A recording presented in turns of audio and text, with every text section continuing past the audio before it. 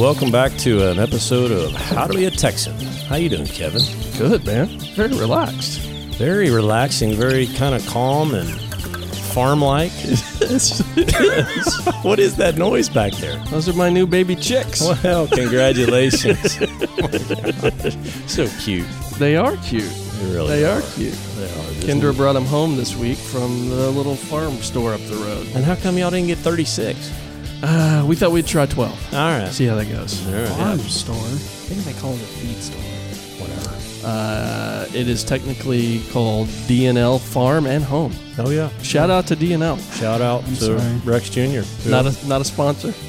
Not a sponsor. Not a sponsor, but a good guy. Rex Sanders Jr. He owns that thing. Great guy. Hey, today we're going to talk about something that's kind of a sexy topic. So you ready to talk about something sexy today, Kevin? Baby chicks? No, I thought that was pretty sexy. No, actually, it's just cute. They're just cute. But this one today, we'll talk about sustainability. So when that word comes out, Kevin, and we got Andrew on too, and he's actually he's all mic'd up. How you doing, Andrew? All right. So what do you think about on when somebody says sustainability? What do you think about when you hear that term? I think about trying to live in a more sustainable way. Yeah, that's why the baby chicks kind of ties into it. Right. Because we, by doing that, we've had several flocks. You've had flocks of chickens too. You still got some. Yeah. A flock of seagulls. Sorry, I couldn't help myself.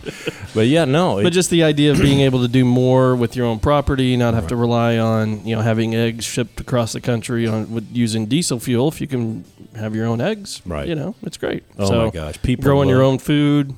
Yeah, and people love your eggs, don't they? Oh yeah. Oh my gosh, they're so much better. They are.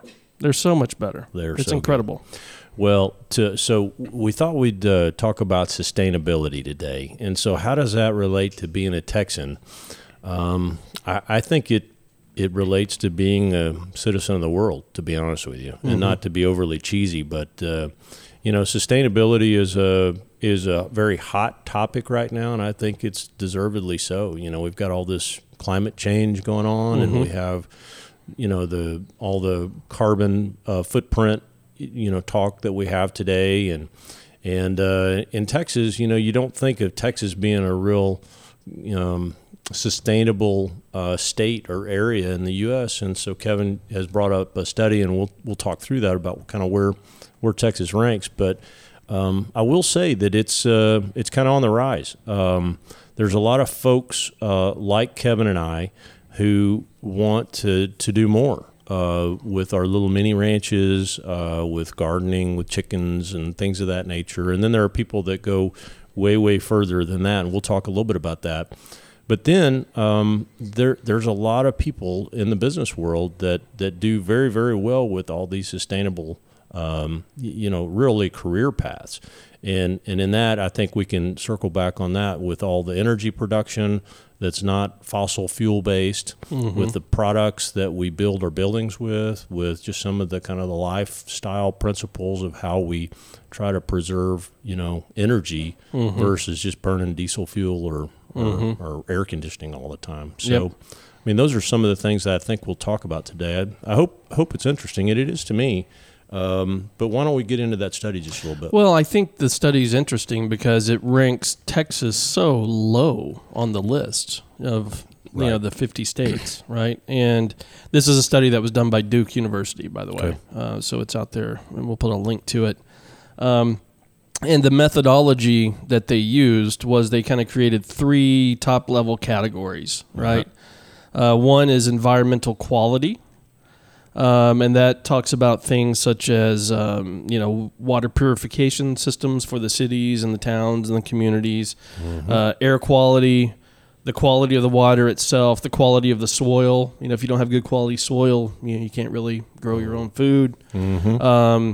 Energy efficiency scores overall, just how are buildings constructed to conserve energy? What are they doing with, building of new housing developments and homes and things of that nature? So kind of this first bucket was called environmental quality, and those things feed into that. Okay. Second bucket was eco-friendly behaviors, and these are getting more into green buildings and what's actually being done from a planning perspective around that. Okay. Looking at the total capacity of solar PV systems that are installed per household, per building, et cetera. How much energy consumption is coming from renewable sources as opposed to non-renewable sources, energy consumption per capita, gasoline consumption, water consumption. So this is kind of the consumption side of the equation. So before you give us the results of that. Well, there's a third bucket. Oh, I'm sorry. So that's bucket number 2. Okay, my apologies. And then bucket number 3 is climate change contribution. Okay, that's right. So that's stuff like carbon dioxide emissions per capita, methane emissions per capita, nitrous oxide emissions per capita, and then just greenhouse gas emissions overall. So these 3 buckets were kind of equally weighted. Okay, so you for this study. So the 3 buckets are environmental qualities, eco-friendly behaviors, and climate change contributions. Mm-hmm. So of kind of all our mythical topics that we've talked about being the prototypical Texan, is kind of opposite of this, right? In that we think of the cowboy driving a giant diesel truck, with air conditioner on Supermax, and not being typically terribly worried about the climate. If you apply this kind of model to it, that's how it shakes out, right? But if you think about it in a broader sense, right, is the cowboy driving the truck with the diesel engine, what is he also doing, right? He's probably got acres and acres of grass. That's right. And that grass is converting carbon dioxide into oxygen. Yeah. He's raising cattle in a very humane way that's then, could be, grass-fed, sold to local farmers markets, for example, right? So if you kind of think of it, so I think some of these studies, sometimes the methodologies are really focused on, really the technical aspects and the technology and what are we doing to try to become more eco-friendly from a technology perspective. Right. But if you kind of step back and think about it, it almost becomes kind of like a balance sheet, so to speak. That's right. So I don't know. Those kind of other factors aren't necessarily baked in, to these kinds of studies. Mm-hmm. And a lot of these are done around kind of urban areas and what are the urban areas doing to try to become more sustainable in transportation and recycling and blah, blah, blah, blah, blah. So I don't know. I kind of look at it from a little bit different perspective. No, I think that balanced scorecard approach is the right way to look at it from a kind of Texan perspective. Now, if you're in urban Houston or urban Dallas or something, it may be different. But when we live kind of a little bit out, in not necessarily rural areas, but suburban areas. Yeah. We and certainly farmers that we're talking about, the stereotypes. So anyway, okay. Well, one more point along this. I found a calculator earlier today when I was looking, and it allowed you to calculate how many tons of CO2 your house produces. Oh. And it had a little checklist, and you pretty much check everything because it's like, do you have air conditioning? Do you have a dishwasher? Do you have a washing machine? Do you have a dryer? Do you have a TV? It's just kind of everything. You end up checking almost everything and then calculate. Right. And so everybody has that, right? Whether you're living in an apartment in downtown Dallas or you're living out on a couple of acres like we are. Mm-hmm. So all the combination of that produces about 13 tons of CO2 per year. Oh, wow. Right? So then what are you doing to offset that, right? Mm-hmm. Well, a 2.5 acre property with trees on it produces about, according to that calculator, about 5 tons of oxygen. Okay. Right? So you could take the 5 tons off your balance sheet, right? Okay. So, but if you're living in an urban environment where you're producing the 13 tons, but maybe you're also in an apartment complex that's also producing 13 tons, sometimes that stuff's not factored into these kind of models because it's more focused on how energy efficient is everything and are you recycling and blah, blah, blah. So just another kind of data point on the balance sheet idea. No, that's good. All right. Well, so tell us kind of bottom line where Texas ranked on this study. Well, on this study, Texas ranked number 36 out of 50. 36. The top state was Vermont. Number 2 was Mass. Number 3 was Oregon and Washington. Huh. Oregon and Washington, tons of sustainability initiatives that going out there. No, that's right. No. So what do they do in Vermont? Does everybody live in a tent? And I mean, how do you do that? How do you become number one? I don't know. It's just when they run all the data through that methodology that I described, they became number one. This doesn't explain exactly how they became that. But their lowest ranking on all of those. Yeah. Is it because it's a smaller? Yeah. Different. I mean, maybe Vermont is a little more rural. I don't lifestyle. know. It is. I don't know. I've never met one person from Vermont in all my travels. Never met one person. I actually met somebody from Delaware one time, and I was shocked. They were actually from Delaware. They were the person. That's the person from Delaware. I had them sign a $1 bill. Yeah. And I immediately gave it away. These methodologies are valid. I'm not rocking the methodology at all. I think they are valid, and it's a very good way to look at it. It makes us think about how we're building buildings and how we're, becoming more efficient with energy. Well, and it challenges us too, because I think at the end of the day, I don't think we want to leave this earth making it worse than when we came on it. I don't think that's our desire, but I do think, going back to just previous conversations, where we are terribly selfish, and we want a comfortable lifestyle, and we're all getting mushy, and we sit around looking at screens all the time, playing whatever, and it's not, so that's the danger, is like, I want to make a more, I want to contribute to sustainability and create less of a carbon footprint, but I certainly like all the pleasantries of life as it is right now in 2018. Sure. Yeah, absolutely. So that's a dilemma, isn't it? Yeah. So, because me living in a tent, never seeing a plastic bottle in my life, that's not realistic. Right.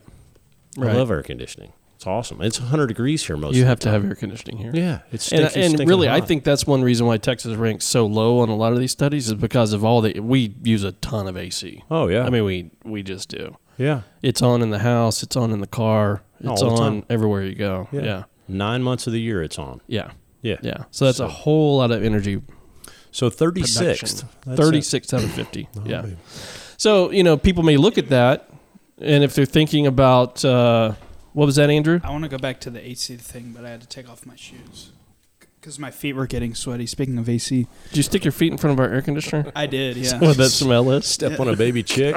It's terrible. I was amazed whenever we visited up north in the Pacific Northwest, just how little AC. Oh, yeah. It's not necessary. Like they just don't, places just are built without AC. Right. Yeah. It's crazy. That would be nice. A lot of places open a window. A lot of places in Northern California are like that too. Yeah. San Diego, Colorado, a lot of that, where it's just very temperate. Yeah. And they're shocked when it gets up to in the high 80s or something, and they're just dying. Yeah. Yeah, we can't do that whenever it's hot one day and the next day it's 40 degrees. Yeah. Yeah. Like it has been the past few weeks. And out there it doesn't get, 110 degrees either, So, no. Yeah. So, okay. So is that the summary of your study? It is, and then it goes into some of the red state, blue state stuff, and blue states are definitely much more, according to this methodology, much more environmentally friendly than the red states across the board. Okay, so we're red, and most of the southern states are probably red. Yeah. Okay. Yeah, I mean the red is basically the South, the South and some of the Midwest. Yeah, basically, if you think about the election map. The coasts are generally blue, right? And then the top of the Midwest is generally blue. And then pretty much everything else. Colorado's blue now as well. Right. But most other states in between are red. Oh, baby. But it's primarily the South is where most of the population is. All right. Well, maybe we can start a revolution. Well, I think we are. I hope so. Because I like this whole sustainability concept, and I dig it. Well, and I think the point I was making before Andrew took his shoes off and smelled up the room was, part of the reason for this podcast is to talk to people who are thinking of moving to Texas or maybe wanting to learn more about Texas, and this can be a deterrent, right? If I'm living, somewhere and I look and I'm like, oh man, I care about the environment. I look at this kind of study, I'm like, I don't want to go live down there. What are we doing, right? So I think the point that we're making is. There's different ways to look at it, and there's different ways to have, Texas is a great place to have a more rural kind of lifestyle, if you choose to kind of go down that path. No, that's right. And create a much more sustainable lifestyle, which is what basically our families have both done, right? That's right. We've moved out. We got some acreage. We do our own eggs now. And, you grow a good garden. I attempt to grow a good garden generally fail miserably, but Right. get a little bit of stuff here and there. Yeah, but let's get into that in just a second. But I tell you something else even more, very exciting as well, is there are plenty of people, like one of the fellows I used to work for, a real estate developer, very, very proactive about the types of materials that he wanted to build with, because he wanted to build more sustainable buildings, and be very cognizant of the energy consumption, the types of materials that he used to build, the types of lighting that was going to go in so that it required less energy, the insulation, the solar energy that could be generated out of that. Mm-hmm. And I just think there are more and more people that are thinking along those terms right now.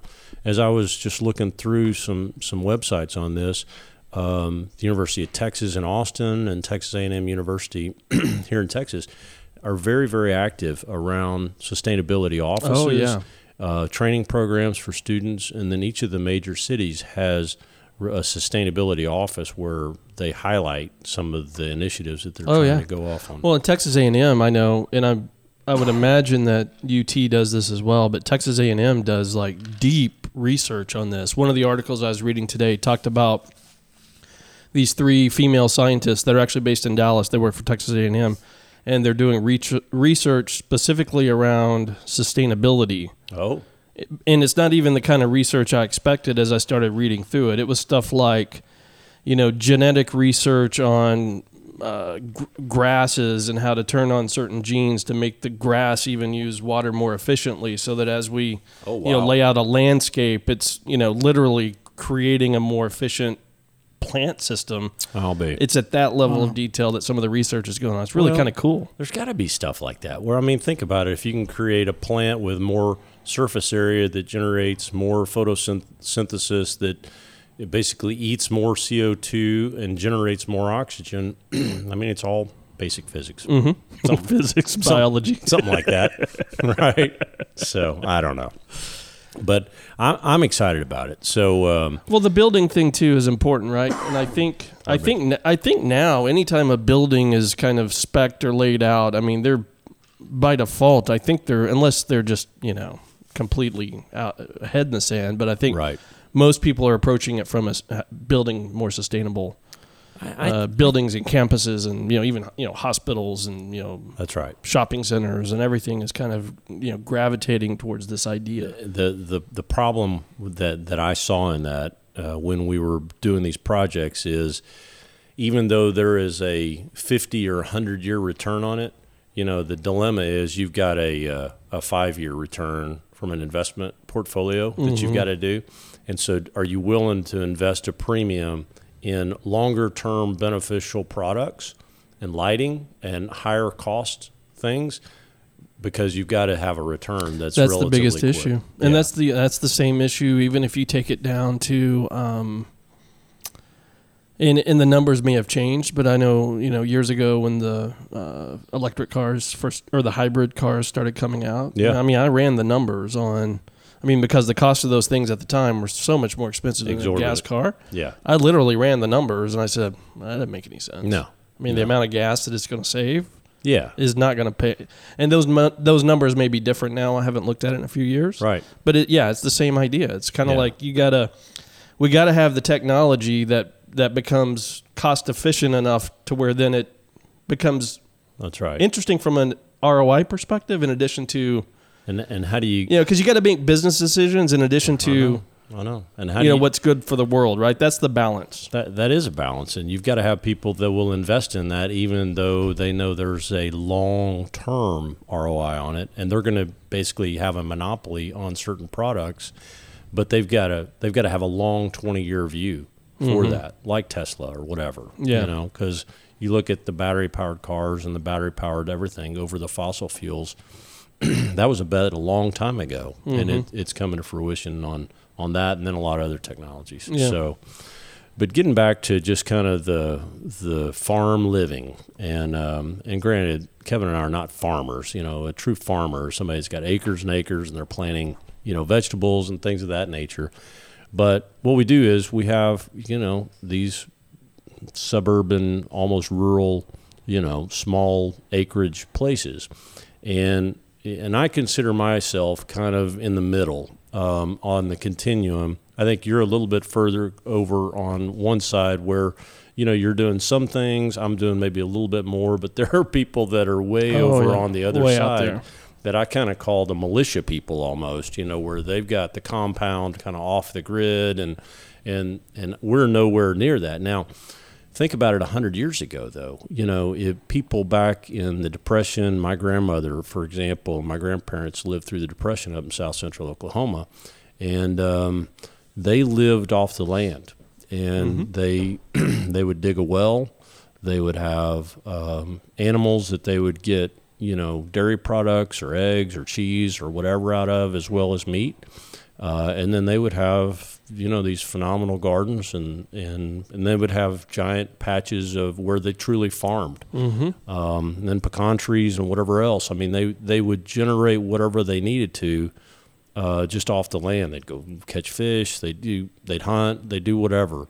And that's how they survived. And then they'd figure out how to pickle it or dry it or whatever. I was going to say, they would store it, right? And you would eat what was you knew what was in season based on where you lived, and your diet was based on that, which is a much more healthy way of and there was no eating. Yeah. So I think you'd salt your pork or whatever. I have no idea how to do any of that, but there was natural ways to preserve your food so that you could keep it over the winter or over the summer and it wouldn't spoil, which is pretty phenomenal. Canning, freezing, pickling. Yeah, one of the favorite things I used to eat at my Granny Holder, they always had tons of peaches every year. Yeah. And she would slice them all up, put sugar on them, put them in a bag, and freeze them. Right.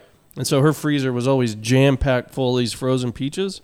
And so one of the favorite things to eat was literally eat them while they're frozen. It was incredibly hot. They had the world's worst air conditioner. It was just like these water cooler AC, and we would just sit there and eat those frozen peaches, and they were phenomenal, man. Phenomenal. One of my favorite childhood memories, eating those frozen peaches. Oh, my gosh. That makes me all the time. Just think about it. Yeah. So I think I'm kind of in the middle of that right now. I don't think Amy and I are at anywhere near where we're able to just kind of slip off the grid by any means. No way. We love all of our pleasantries of air conditioning and, all that. But, we've got some things, and I like that. I like my garden. I like my bees. I like our chickens. I like all that. Well, even the horses, people don't think about horses as helping with that, but they really do, right? Because those horses keep this property, pretty much pristine. Right. I have to take care of the front area that's not fenced, but they keep it pristine without requiring any gasoline to go mow that or do anything with it. Oh, no. They keep that and then they fertilize it. Oh, yes. One of the biggest freakouts I had when I moved in here was, we just kind of jumped in. Sometimes I do that, just kind of jump in head first on things. But no, I've never seen that before. Never seen me do that, huh? Yeah. No. Anyway, I started researching, how do I maintain this little property here with these horses, and I looked up and I found out that a horse produces 30 pounds of manure every day. Oh, yeah. At least.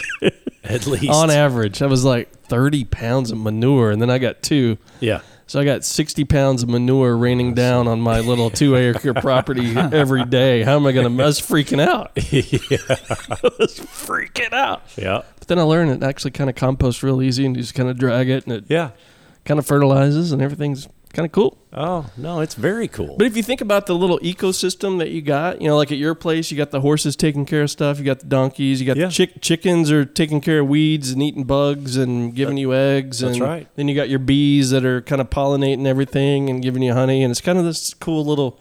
It is. And then you got your own water treatment system, a.k.a. the septic system that you got. We do. So that recycles all your personal waste into your own little... That's right. And then garden area. So I stopped eating your vegetables a while back. I started thinking about it. And if you want to take it a step further, you could do solar power. Well, I do think about that. Yeah. I like all those ideas about how to create through, wind energy or sun energy or geothermal or whatever. I mean, I love all that. But again, it's the investment of like, okay, I'm going to pay That's X where dollars. it starts to hit the wall. Mm-hmm. I'm going to pay this many dollars to my power company for power, or I'm going to pay thousands of dollars to put X number of solar panels, which can be an eyesore on a very small place like I have. So Elon Musk, who seems to be sort of the king of this kind of stuff, just talking about like energy and whatnot. Yes. He has been developing, I'm not sure if they're available or not, but he has like, what he does a lot of times is he like comes up with these ideas and he's like, hey, like somebody take this and create it. Mm. And one of those things is these solar panels that they are stronger than regular shingles and they just look like regular roofing shingles. Oh, wow. Is that it? Oh, yeah. Kevin's showing me a picture of it right now. It's called the Tesla Solar Roof. So is it available? I don't know. I don't think it's quite available. I was trying yet, to pull it up, but my the prototypes look, like there's one that looks, if you watch the things roll by, there's kind of your traditional shingles. And then there's one that looks like the ceramic style. Oh, yeah. That's more of a modern look. So, see, I think all this... That one. See, that's solar panels. Well, that's actually really pretty. Yeah. It just looks like a normal roof. It's like a normal roof. Oh, yeah, it's Tesla.com. I think all this stuff... So once that becomes, like, cost-effective... Then everybody will have them. Then you'll have it. And I tell you what, they're only available for reservation right now. For you remember our Mexico episode? Mm-hmm. I listened to this guy who does a twice a week podcast. He's the expat living south of the border. Mm-hmm. This guy's phenomenal. Anyway, he talks about how to live south of the border. He's in, I believe, Venezuela. About really kind of off the grid, where it's solar and you're off the power grid because the power grid is so unstable that you really need that as a sustainable way. So I think all this is coming where it really will be affordable. And there's no real decision to be made about, wow, I've got to spend X thousands of dollars on all these solar panels to get to that. So I think it's a matter of time where we're going to have all kinds of options, whether it's through wind, geothermal, solar, or other means that we hadn't even thought about yet. Have you driven out west recently and seen all the windmills that are out there? Oh, yeah. It's crazy. They freak me out. Yeah. There's a little bit of vertigo. One time Amy and I were going from Los Angeles to Palm Springs. Have you ever made that drive through that valley? No. It's like this massive wind farm through there for miles and miles and miles. And I remember driving, and she was, I don't know, looking at a magazine or something while we were driving to this resort thing. We were going for a long weekend. And I almost puked while I was driving because they were all going this way, and one of them out of thousands was going the other way. And my feng shui was off. I was gone. I just was about to just vomit all over her. So that was in California. That was in California. No, I was talking about here. Oh no, they're like everywhere. West of Fort Worth here. Oh, going out to Abilene, they're everywhere. Oh, yeah. They're blows everywhere. my mind. Yeah, there's thousands of them now. Yeah, I don't know what they do. I guess they harness the wind and channel energy.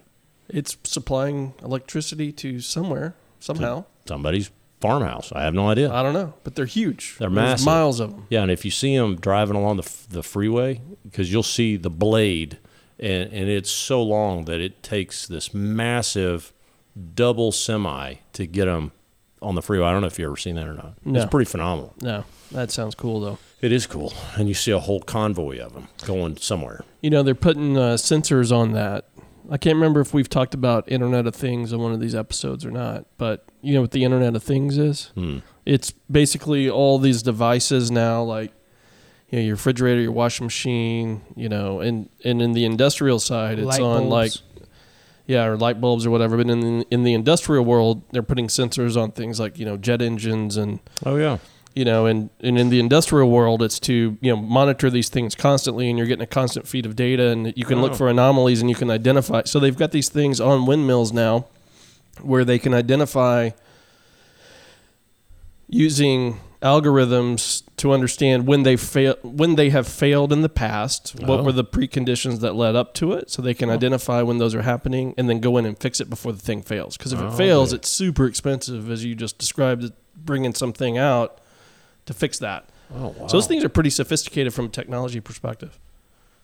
Is that- Literally real-time data feeds coming in and analytics going on in the background to try to monitor those things and make sure that they stay This on. kind of reminds me of, the Terminator theme, where the grid takes over and stuff. Anyway. But then if you think about all the energy required to suck that data into a data center, probably an Amazon Web Services cloud somewhere, and then do all the analytics on it, are they really offsetting what they're, who knows? Right. It goes back to blockchain. I don't know. But back to just my simple little place. I do take pride in trying to learn and grow. So Andrew, as you challenged us on trying to kind of take it to the next step, I think we burn stuff, we recycle stuff, we compost. Well, actually, Kathy and Patrick compost. I don't compost, but they grew that like a pumpkin plant out of there last year. Yeah, Something I heard crazy. about that. I heard the legend of the pumpkin plant. And then hey, I just got two fruit trees yesterday. Oh, really? What'd you get? I got a grafted lime and a grafted lemon. Well, that's and you cool. had to buy grafted so that they could handle harsher conditions. Yeah. Because if you just got the regular Mexican lime or whatever tree it was, it couldn't handle down. Now, how long will it be before they start giving you fruit? It could possibly be this year. They're Really? little bitty. They're about 1.5 feet tall. But they'll already give Yeah. you fruit that small. Yeah. I didn't. No, I thought they're- they had to be no, mature they're- and all that. No, they're kind of like pygmy bushes. Huh. So I actually put them in the center of my garden just for fun. Well, that's cool. So margaritas at your place then, right? Well, maybe. Yeah, maybe. I kind of kick myself sometimes for cutting down those peach trees and pear trees that I had. I'm not going to say I told you Yeah, so. you told me so. I'm never going to say that. Yeah, you The other told me. thing Did those produce fruit? Oh yeah, Oh, tons. they were fruit, Oh, Tons. I didn't know fruit that. producing suckers. But when we opened up the front, when we fenced off that front area for the horses, originally that wasn't fenced off. Right. Then we added that. That's when I took those out because the horses would be eating, all But- that stuff and probably colicking all day. I would never tell you not to do something. But anyway, No, you did. but there are a couple of other things that I think kind of sustainability things that we can do here, and a lot of that is kind of the water catchment through the rainwater preservation. I think there's some. I just lost it. Using the rainwater system to water the garden would be a killer way to do it. Well, there's tons of people that do that. Yeah. And you can collect it in these vats and you get it off the roof and funnel it into just big barrels and then you water off that. You ought to do that. You totally ought to do that. I think it's one of my next projects. I can build it out of pallets. And then I wish my family liked fish more because I love the concept of hydroponics or aquaponics. And there's a lot of people out here that do that, where they have the giant vats of the tilapia fish and they're feeding, and then you have the plants, your garden-based plants on top of the water, and it's fueling the fish, and then they're in turn fertilizing the plants above. That's cool. Oh, that's That's awesome. cool. I love that stuff. Have you seen the microgreens? No. The micro gardens? No. Oh, yeah. You can grow. There's people that will grow little tiny. They're literally micro greens, like little sprouts and all kinds of stuff, but they're kind of bred to be very nutritionally dense and stuff. Oh, yeah. And super healthy for you. Well, So that's another kind of one of these up and coming hip kind of gardening techniques. Well, yeah. Speaking of the hip, going back to the millennial man buns who don't have any money or any place to do this, there was another article that I read about this, and it was talking about how basically with no space and no money, you're basically going and you get a salad and you're keeping all the seeds out of the stuff and you're growing it there in your own apartment or whatever in a very, very urban setting. Yeah. And it's amazing what you can grow. I've seen some folks that take those old shipping containers. Oh, yeah. Like those big containers that were up on that hill that we used to ride our bikes around. Yeah. They'll take one of those big things and convert it into like a garden area. Oh, that would be cool. Inside and out. Yeah. Yeah, that would be cool. And then the whole tiny house thing. You've seen the tiny house? I like that. That's kind of a sustainability thing too, right? Yeah. Just I've kind of- got a friend that's moving into her van. Oh yeah. Okay. Down Yeah. by the river? Yeah. That van's name's Gerald. Gerald. It is What a Gerald. great name. That's great. It's a great name for a van. Oh, my God. She's building that thing out. It's gonna be cool. It's a big, juicy van. Oh, my. Not for sale, though. Well, But the real reason why we need to get into all this is I was watching Steve Martin this week. I was watching an old clip from Steve Martin this week. Which movie? The Jerk? It wasn't a movie. It was one of his stand-up routines. Oh, no. And he was like, you ever wonder where all the farts go? I never wonder that. He said they go up to an area called the fart zone. What? He said the fart zone is right above the ozone layer, which is why it's so important for us to protect the ozone layer. Oh, my gosh. Otherwise, all the farts will fall back down. Not necessarily on the person that created them. So that's what this whole sustainability thing's all about. Kyle. Okay. It's protecting us from the fart zone layer. Protecting the ozone layer? The fart zone layer. It's so bad. Well, I am intrigued by this, and I told Andrew that if I was a young man that I would be a sustainability expert, because that's what everybody wants to go for right now. It's the cool, sexy things and Not all too late, the. man.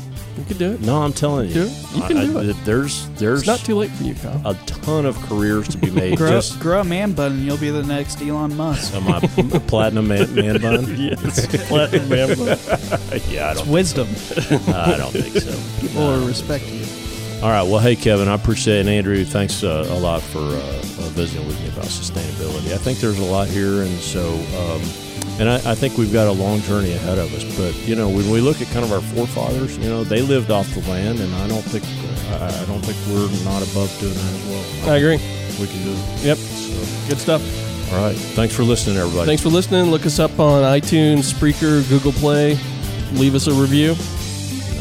Adios. Adios.